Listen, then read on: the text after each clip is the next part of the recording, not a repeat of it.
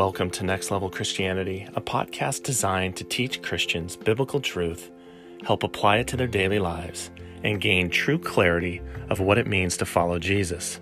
Our churches and Christian communities are being influenced by cultural and worldly views, and few pastors are teaching on how to live a biblical life.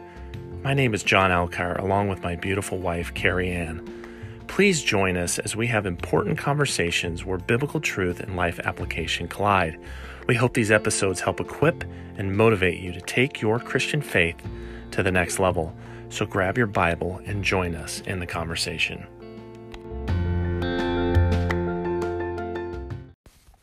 Welcome back to another episode on Next Level Christianity, where biblical truth and life application collide. I'm your host, John Alcar. Alongside me tonight is my beautiful co-host and wife, Carrie Ann. Hey guys, how are you? We are so glad to have you as a part of this. We've worked on this for a lot of hours, this episode, so we're excited to deliver it to you. We hope everyone had a great Christmas and New Year's and got rested up and recharged. And we want to thank all the supporters as we've done a year. Subscribers as we hit our 1 year anniversary, January 5th of the podcast. And it's just been amazing how God has blessed this platform, enabling Carrie, you and I, to use our gifts of teaching and sharing the Bible with everybody out there that's hearing it. So we're super blessed. On January 5th, I recorded episode 1, which is the most listened to episode to date. And it's called Cost of Christianity. And it's a powerful teaching about what the Bible tells us about following Jesus. If you have not listened to it, please check it out, episode 1. Yeah, you gotta go listen to it. It's one of my favorites. Oh, thanks. It is so good. It was fun to do.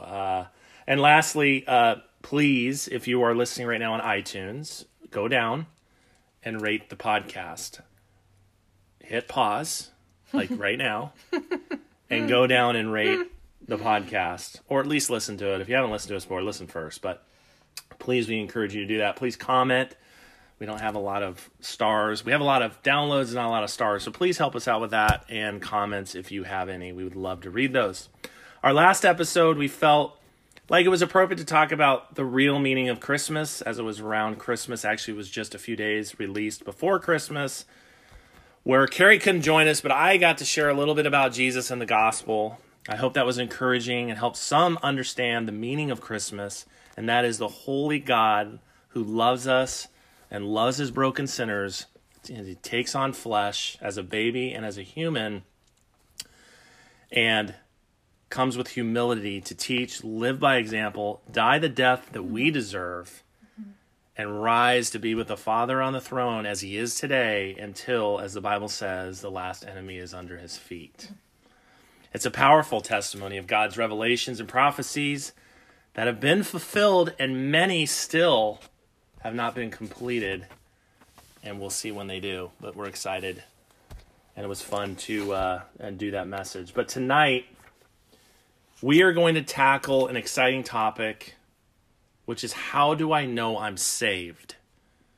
A family member asked me that exact question not too long ago. How do we really know? I actually had the same desire to know, and did my research and learned what the Bible has to say about this. Now, Carrie and I have carved hours into it ourselves recently, and so we're excited to go through this with you, and we hope this helps you have peace and confidence, or it scared the living daylights out of you. It's going to do one or the other, for sure. Yep. A little bit of my story that I've been grappling with is I met Christ through the prayer that you all hear about as Christians, the sinner's prayer that I did in my bed in 1997. But as we go through what we're going to go through, and you're going to hear the evidence of the Bible and what saved looks like and what it's meant to be, and the purpose behind it, and what happens to us when we're saved. My story from 1997 to 2014 is that what we're going to talk about today and what you're going to hear about, what the Bible says, wasn't me. I did not have the fruit of the Spirit living out on me. I was in habitual sin. I was making choices that were no different than they were in 1996 and 1997 when I said the Lord's Sinner's Prayer. And nothing really changed. I kind of went to church. It was kind of exciting. It was new, but there was no change. There was no repent, turn away from things. I wasn't a bad person. I was a good person, but my life didn't show Jesus. And I'm okay with that today. Because in 2014, he did something completely incredible where he completely took me from the inside out. I'll never forget it, May of 2014, and said, you're coming on board, you're mine, and you're going all in. And that's where the transformation happened. That's where I repented. That's where I gave up the habitual sin or the bad habits that I had. That's when I became the spiritual leader of my household, which I wasn't in our marriage. And you know this by checking out episode 3, Unequally Yoked, where Carrie and I talked about this. And I started reading my Bible. I was studying my Bible. There was complete change from death to life in that moment. So I say all this to set it up because although I said the prayer, although I wanted Jesus, I don't know if, I think I'm very confident now. I didn't really accept him. I didn't really bring him in and have the Holy Spirit do what it's supposed to do. So if you're one like me who have said the prayer, nothing's changed, nothing's turned, there's not a lot of fruit, and we'll talk about this, then you need to be concerned and you need to go to God and you need to get on your knees. But today, we're going to dig into how do we know? And what does the Bible have to say? And I am confident as I move forward in this from 2014 in May that I'm in him and he's in me and I'm saved without a doubt. So hopefully this will help you as we dig through this. And we'll just start off by discussing the process of being saved, right? How do we become saved? And we start with a little simple review of the most popular verse of all of sports. Every end zone, you see the signs. Tim Tebow had him stickers under his eyes of John 3:16 during his football game and got all this notoriety, right? We know that is for God so loved the world, he gave his one and only Son, that whoever believes in him shall not perish, but have eternal life. Key word is he's come, and whoever believes in him shall not perish. And we know this verse came from the story of Nicodemus, a religious man who we learn turns to Christ later. So he was one of the Pharisees. Jesus was doing all of this miracle, all this incredible thing, all these things. He knew he came from God, but he wanted to learn more about him. So he came to him in the night so no one would know. And he wanted to have an encounter with him and find out what's up. And he finds out from Jesus that to enter the kingdom of heaven, one must be born again. And it blew Nicodemus' mind. He's like, what do you mean born again? We've already been born. We have to be born again. No. You have to be born again. A renewal of yourself, a regeneration of yourself in Christ, in me, in him. And so Nicodemus is just blown away by this, and they have this conversation. And Nicodemus, we learn after this encounter, we find out later in the Bible and scriptures that he actually follows Christ and leaves the Pharisees. So he's saved. He later says in verse 18, whoever believes in him is not condemned, but whoever does not believe stands condemned already because he has not believed in the name of God's one and only Son. So you have a choice between being condemned and not being condemned, and the choice is through Christ. That's when we'll be saved, through belief. So that's kind of the main theme as we run through some of those quick verses. But we also run into this word, and I'm sure you've heard it, repent. And Carrie, what does repent mean? What does it truly mean? This is a great question. We had a deep conversation about this. There's lots of definitions of repent, to be honest with you. And you probably go, oh, it just means I'm sorry. I need to change your mind. I need to make a change, and all that is good. But this is my favorite definition that we found. There's this dictionary, Webster's 1828. It is literally from 1828. So you go back in time and see what the original meaning of repent is. So some fancy words, but it's going to paint a big picture for you guys. In theology, to sorrow or be pained for sin, as a violation of God's holy law, a dishonor to his character and government, and the foulest ingratitude to a being of infinite benevolence. Some big words. Yeah. But it's awful. There's nothing pretty about that definition, which is why I liked it. Because to repent, it really does mean that you have dishonored the Lord and his character and his government and his... Yeah, you could have denounced him at some point. Yeah. Told people there is no God.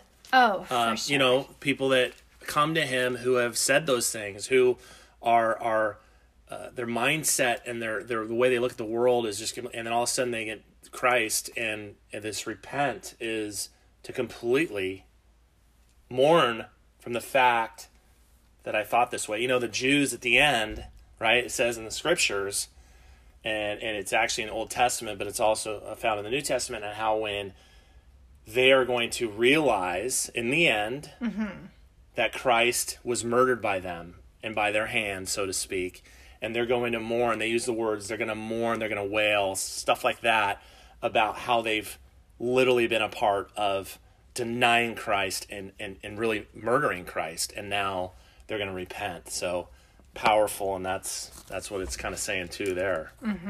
Definitely. So we learn this. This comes about us in Matthew chapter 3, verse 8, when we're introduced to John the Baptist, who was to pave the way and pathway for our Lord, and it was also prophesied back in the Old Testament that he was coming in Isaiah. He was baptizing many for Jerusalem and in Judea, and the religious leaders, the religious Pharisees, came, and he said to them, "You brood of vipers, who warned you to flee from the coming wrath?" Because what we know about John the Baptist is he was talking about repenting because he brought the judgment to Jesus. It was the repent and follow Christ because judgment's coming. And as you see here, he says the wrath, meaning you better repent. As he said, the next verse, the next sentence, produce fruit in keeping repentance. So he gives them the instruction of what it's going to look like to be with Christ and following Christ. Pretty powerful words to the religious leaders from John. Yeah. Then he says, later, as you move on in that, when we were looking at Matthew 3, verse 8, as you go on those verses, he says, then the axe is already at the root of the trees, and every tree that does not produce good fruit will be cut down and thrown into the fire. There's no question what he's saying there. Yeah. Produce good fruit. Right. That's part of, if you're saved or you're following Christ, you're going to produce fruit. And, he's talking towards what we find out later, what Jesus teaches in the Sermon on the Mount. And it's found in Matthew 7, 15 through 20. And you can also find it in Luke's Gospel, chapter 6, 43 through 45.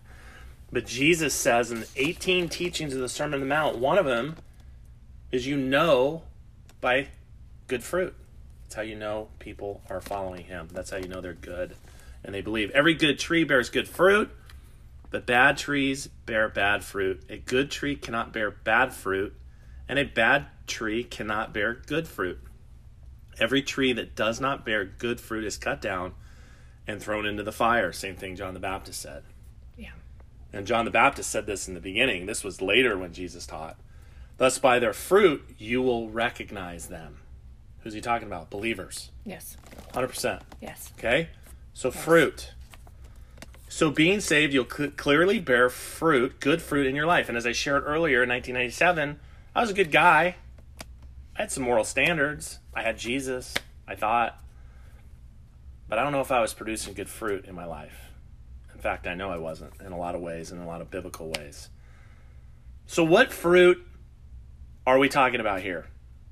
The Holy Spirit that comes into those who are saved and dwells is what we're talking about. The Holy Spirit, if you are saved, comes in and dwells. And how do we check that? Well, we look at Galatians chapter 5, 22 through 23, and it lists the fruits of the Spirit, which Paul says are love, joy, peace, patience, kindness, goodness, faithfulness, gentleness, and self-control. So if you're not demonstrating these characteristics, you may need to question where you're at in your faith and if you are truly saved. Because biblically, we're supposed to produce fruit, good fruit in our lives. And I think it's important because so often, there are, it's so hard to take a stand these days on what you actually believe. And so it's hard to say, well, I think they're not a Christian because they're not joyful. But the Bible is giving you permission to say there needs to be joy in that person's life. Yeah. Or they are not walking with the Lord. So you can't have a grumpy Christ follower, someone who doesn't make sense. Grumpy all the time. Right? Yeah. So that is a place you can take a hard stance on. Sure. It's you do need to have these characteristics in your life. They won't all come at once. Nobody's saying that they will come. But you will start to see transformation in these areas. Sure. And it's not a 50-year process. No.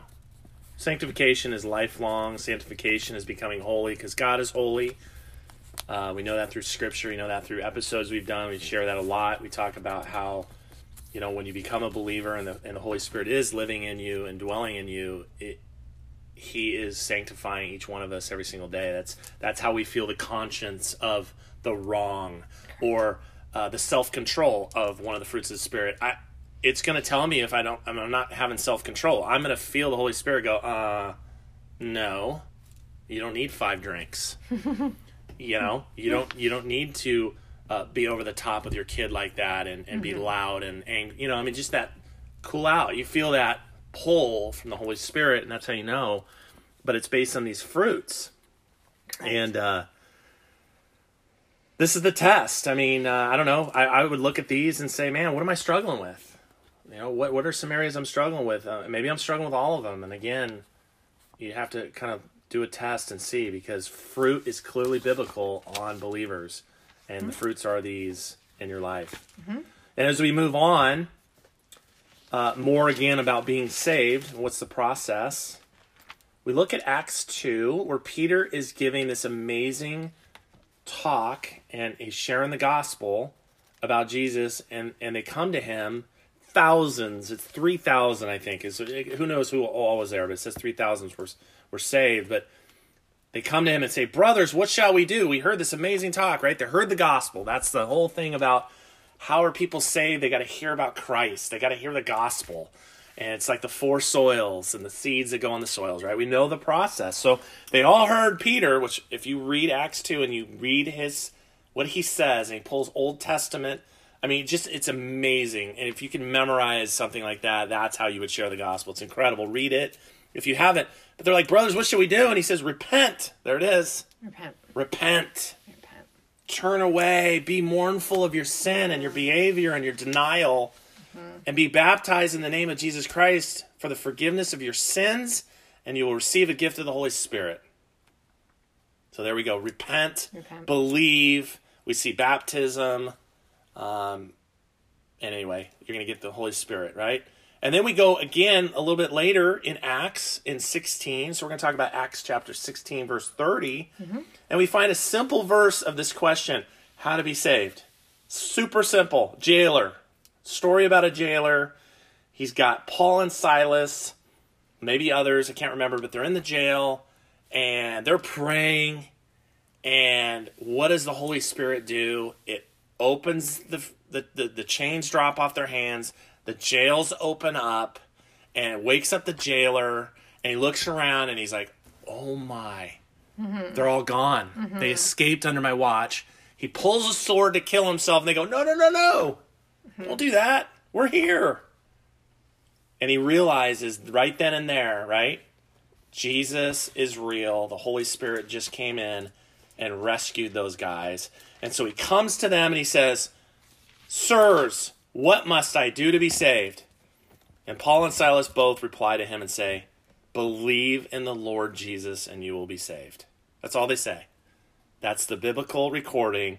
And we know later he takes them home to their family, feeds them, cleans up their wounds from being beaten, and he end up, Christ comes and saves, the Holy Spirit comes and saves the whole family. Yeah, they get baptized, the whole house. The whole deal, right? Incredible story. But as simple as Apostle Paul and Silas just saying, believe in the Lord Jesus and you will be saved. But let's explore another popular verse, okay, about this process and about being saved, which we find in Romans, the book of Romans, chapter 10, verse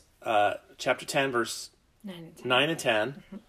If you confess with your mouth Jesus is Lord and believe in your heart that God raised him from the dead, you will be saved. So confess with your mouth and believe in your heart that God raised him from the dead. You believe in Jesus, that he was raised from the dead, you'll be saved. For it is with the heart that you believe and are justified, and it is with your mouth that you confess and are saved. Interesting. So this is where we get the sinner's prayer from as well, right? This is the main verse that drives that you confess with your mouth and you'll be saved, right? And you don't forget, the heart is really, I think I professed with my mouth in 97. I just don't know if my heart was ready for it. Yeah, I think that's absolutely right. And so it's got to be both, and it's very clear here. And then we learn. Paul goes on to reference in Romans 10, right? We were on 10, chapter 10. He goes on later in those verses, and he says in the Old Testament, he brings Joel out, Joel chapter 2, verse 32. He says that Joel says that everyone who calls on the name of the Lord will be saved. Yeah. Everyone who calls on the name of the Lord will be saved. Yeah. It's so good. And the word justified, either it's one that you're super familiar with, you guys, or maybe it's not. Something that you've heard before. Some churches use this word really well, and some just take it from the vocabulary. So you may know the word righteousness. So interchangeable. Justified, though, is the biblical term. Some Bibles use righteousness. So just wanted to, just in case you weren't sure, because I wasn't for a very long time. Gotcha. Justified means, at that point, let's be very clear, we are not guilty before God anymore. Right. And as we know, and we talked about this earlier, and if you listen to the Christmas story or the meaning of Christmas I shared, but just to be clear, we as humans, men and women, before God, we are dirty rags, as it says in Isaiah. Filthy rags. Even our righteousness. When we think we're doing the greatest things in the world for whoever and whatever. Good deeds, all that. To God, who is so holy that we are considered filthy rags. Right. So we become justified, which is not guilty of the filthiness. Correct. When we come to Christ, repent, turn, and follow him in the utmost way that we know now before God we're purified. Right. We're no more lost, dirty. We're justified. Eternal life, our prayers are heard. He intercedes, all of that. So it's super powerful to understand. Justified means it's over, it's finished through the Christ's blood, that you are now his child, and you are now going to have eternal life with him and live with him and all the promises that you hear in the Bible are open to you now. Not guarantee you're going to get all the stuff you want to hear and you think, but we know that the Bible then comes alive for those who are justified, truly justified. So good. I love that word. Yeah, it's a good word. Our final piece of this, as we kind of work through this, is one of my favorite books. Is definitely 1 John, and we're going to look at that. I think it's a perfect book for walking. If you haven't read it, you need to read it. It's short. It's 5 chapters, I believe. Walk it through yourself. Really, if you have teenagers, I just did this with my my 16-year-old, 14-year-old. Walked them through all 5 chapters. They loved it. Super powerful. But we heard from, obviously we went through many verses from Jesus, the Gospels, Acts, from Paul through the epistles. Now, here's the final. We're in John. John, by the way, the book of John and the Gospels, same author. Really tight with Jesus. Jesus is one of his best friends. Intimately was with him through the whole journey of his 3-year ministry. So very intimate with Jesus, and this guy has a lot to say, and he's very factual on this process of how we really know if we're saved at the end of the day. And you'll find it in here. We're going to talk a little bit about it. Chapter 2, 1 John chapter 2, verse 3 says, "We know that we have come to know him if we obey his commands." Okay, we heard about believe in Christ, we repent earlier, we talked about that, baptize, right, all this stuff. And now we're hearing this thing about obey his commands. Yeah. Well, here we go, right? We're going a little bit deeper in what it means to be saved and truly know that Jesus is with us and we're with him. The man that says, "I know him," but does not obey his commands is a liar, and the truth is not in him. But if anyone obeys his word, if anyone obeys his word, God's love is truly made complete in him. He says, verbatim, this is how we know we are in him. Whoever claims to live in him must walk as Jesus did. That's good. Must. Yeah. That's a pretty powerful word. And to walk as Jesus did, we know he was sinless. We know he was perfect. And so to do that is a very challenge. And we know we're not going to do it because he later tells us as we move forward, which is incredible, we're to walk as Jesus did. But we'll listen to how he walks us through this. In verse 15, he talks about not loving the world, right? He goes into this and he just kind of walks you through this. You cannot serve the Lord and still serve the world. So this is very clear. Paul comes to me, do not conform to the patterns of the world, right? Everything you've heard. John saying, if anyone loves the world, the love of the Father is not in him.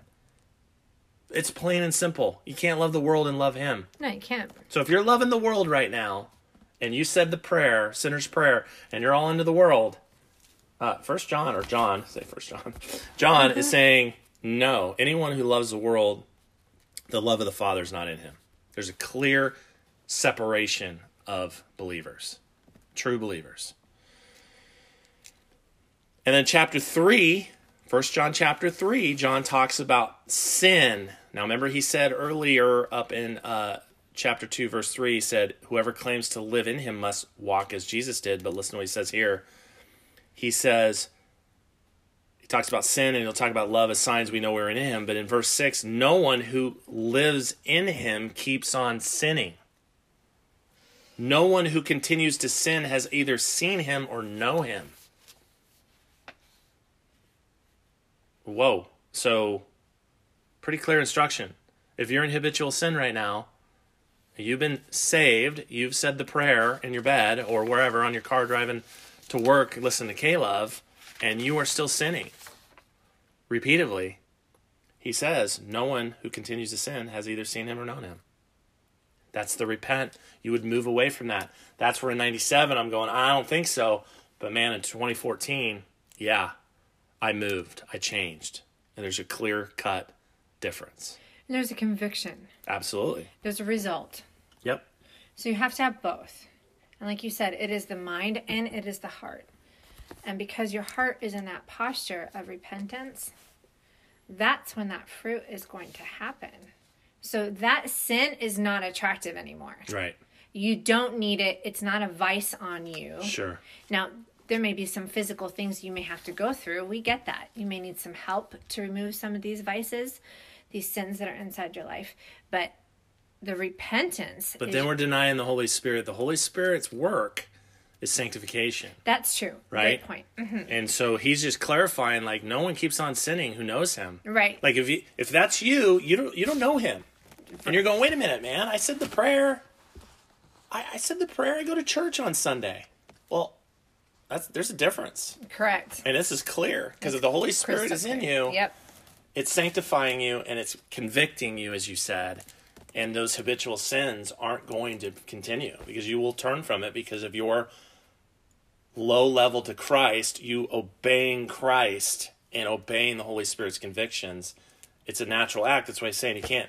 There's no in between. No, you can't keep on sinning and know Christ. Doesn't work. No. It's incredible. And then he later says, Okay. we're still in chapter 3, 1 John 3.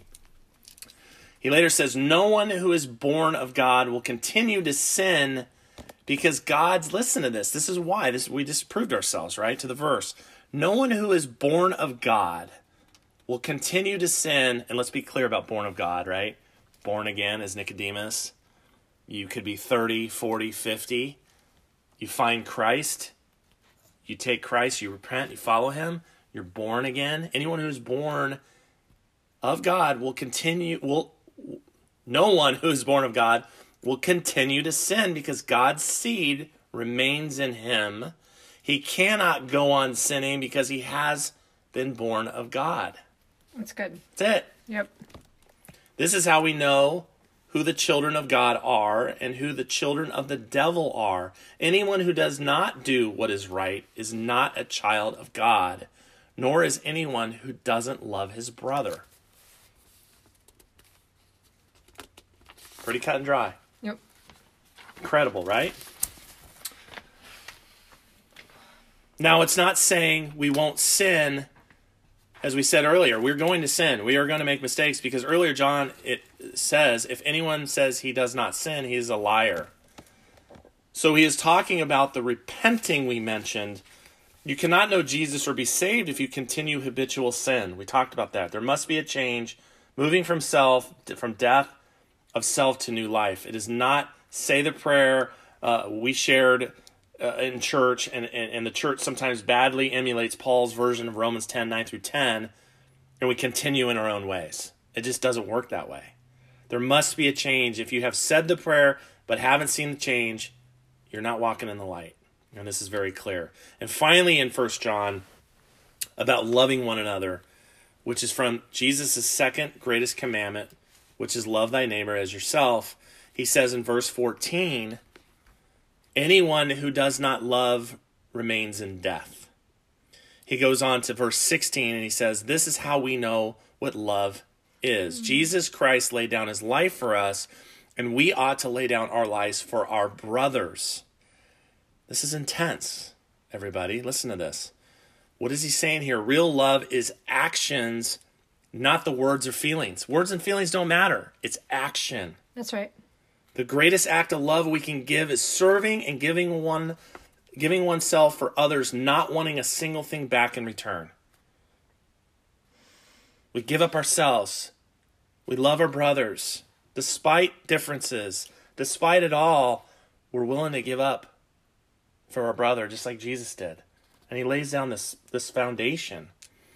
And we know in James, he confirms this in chapter 2, James 2, verses 14 through 17, where he talks about true faith without action is no faith at all. So if you have faith and you believe in Christ, your action, the fruit, yep, right? Loving thy brother. If you don't love your brother, then James 2, verses 14 and 17 are out the window.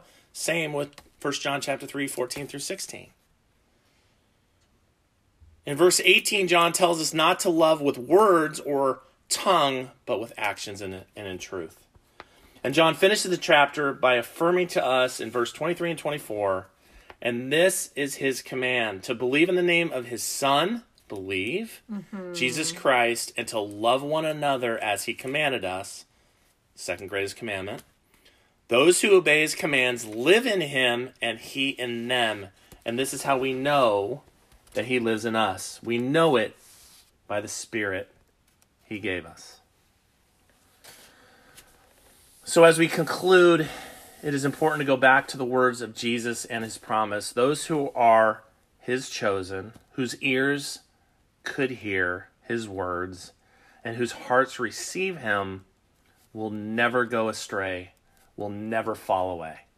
And we can get into a deeper theological discussion about falling away from salvation, but not tonight.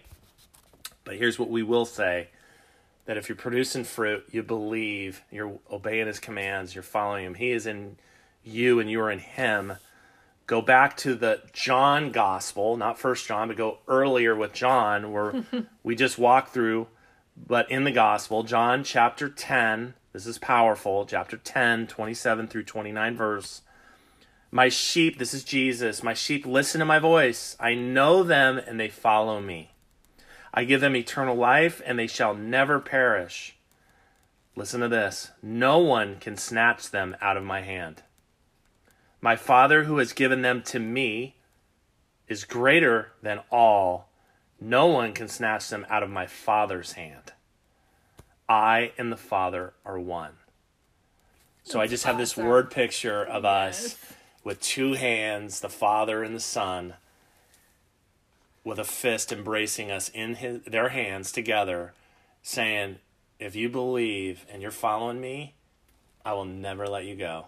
There's no going back. There is no turning. You're mine and I've got you forever. And that verse is our validation. That is our justification. There we go. Amazing promise. And that should give you so much peace and confidence. Just that verse, so powerful. Assuming you have all that has been shared tonight happening, you should feel really good about that. Okay, let's conclude. Let's finish. Let's recap. How do we know we are saved? We talked many verses, right? Different things, but we talked about six little things. Mm-hmm. How do we know we're saved, Carrie? What are the six? All right, here we go. We must believe in Jesus Christ. Must believe. Number 2, must repent from our sins. Repent. Number 3, must produce fruit in our lives. Galatians says fruit of the Spirit. Yep. Number 4, obey his commands. And with a focus on the 2 greatest commands. Yeah, and this is, you got to be in the Bible, right? You got to know, you got, like we're doing now, you got to know what it says, you got to know what he's commanding so you can obey them. So you got to read the scriptures. Number 5, do not love the world. Yeah, we're aliens of the world, as Peter says. Paul says, renewing your mind, don't conform to the patterns of the world. Over and over and over, we heard 1 John. John was saying, can't love the world and love the Father. So true. Finally is number 6, love our brothers. Love our brothers. Through our actions. Love your neighbors. Don't tell someone you love somebody, right? It's the action. Mm-hmm. It's our faith in action. So there's 6 ways to just cross-check where you're at. If you're unsure, you're asking yourself that question, am I saved? We're not here to judge you or ever judge anyone's salvation. It's just going to be based on Scripture and what we just shared, and that evidence will come through in those who claim Christ and claim to be believers and Christians, and either they're producing this fruit, they're producing these things in their lives, or they're not. And those will be the hard evidence. But I will leave you with one most terrifying verse in the Bible found at the end of the Sermon on the Mount, which is Matthew chapter 7, verse 21 through 23. And Jesus says at the end of the Sermon on the Mount, he says, not everyone who says to me, Lord, Lord, will enter the kingdom of heaven, but only he who does the will of the Father who is in heaven. Many will say to me on that day, the day of judgment, the day where we're all done, Lord, Lord, did we not prophesy in your name, and in your name drive out demons and perform many miracles? And then I will say to them, I never knew you. Away from me, you evildoers. It's one thing to say you know him. It's one thing to obey his commands. Believe. Repent. And I'm just heartbroken. This is a scary verse in the fact that it's just heartbreaking to know that so many so-called Christians who think they are saying some prayer in the car, or that's a good start, or in their bed or at church, or they raise their hand at the end of the service, or who know God and they believe in God. James says even demons believe in God. The demons believe in God. You can say you know God all you want. The demons, James says, knew God. But they shudder. They're scared. Yeah. It's one thing to know him, one thing to claim it. It's one thing to really, truly believe.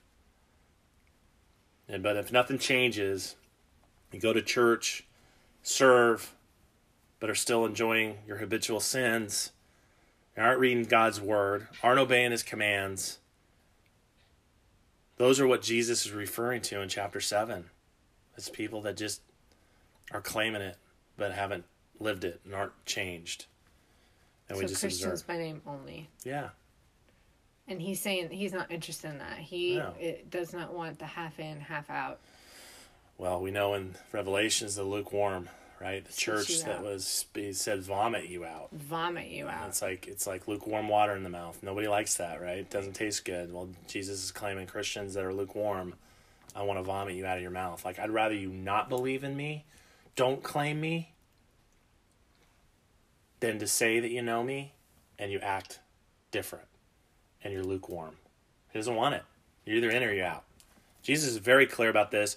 Listen to Cost of Christianity, episode 1, to get more of that. Love it. But that's our Jesus, just so we're clear on how he stands. Yes. Only our sovereign God saves. We cannot. Nope. Others cannot. Nope. Don't think you can. Don't think you have all this power. You can't. It's God. It is the work of God himself who draws who he chooses to Jesus.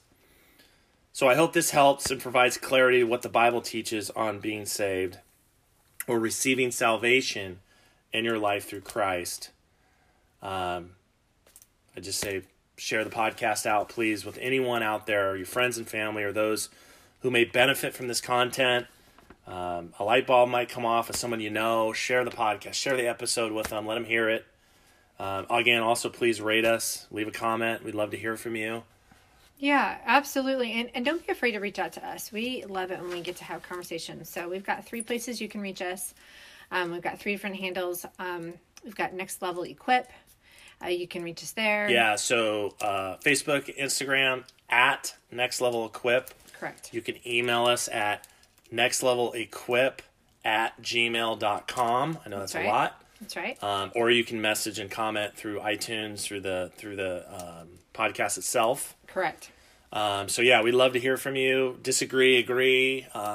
Maybe this totally changed your life. We'd love to hear it, whatever. But this is from God's Word. This is the Scriptures. We gave you a lot of content. So that way you kind of hear the whole process of how we become saved and what is being said and what the bottom line is. And I think we just end by, it's a life change. Yeah. It's a complete life change. Yeah. You can't stay the same or where you were, claiming that you're a Christian, you're a believer in Christ, and think you're saved. This right here would tell you different.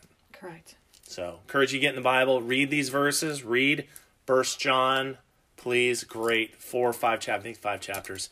Take a look at what he has to say. But we appreciate you being here.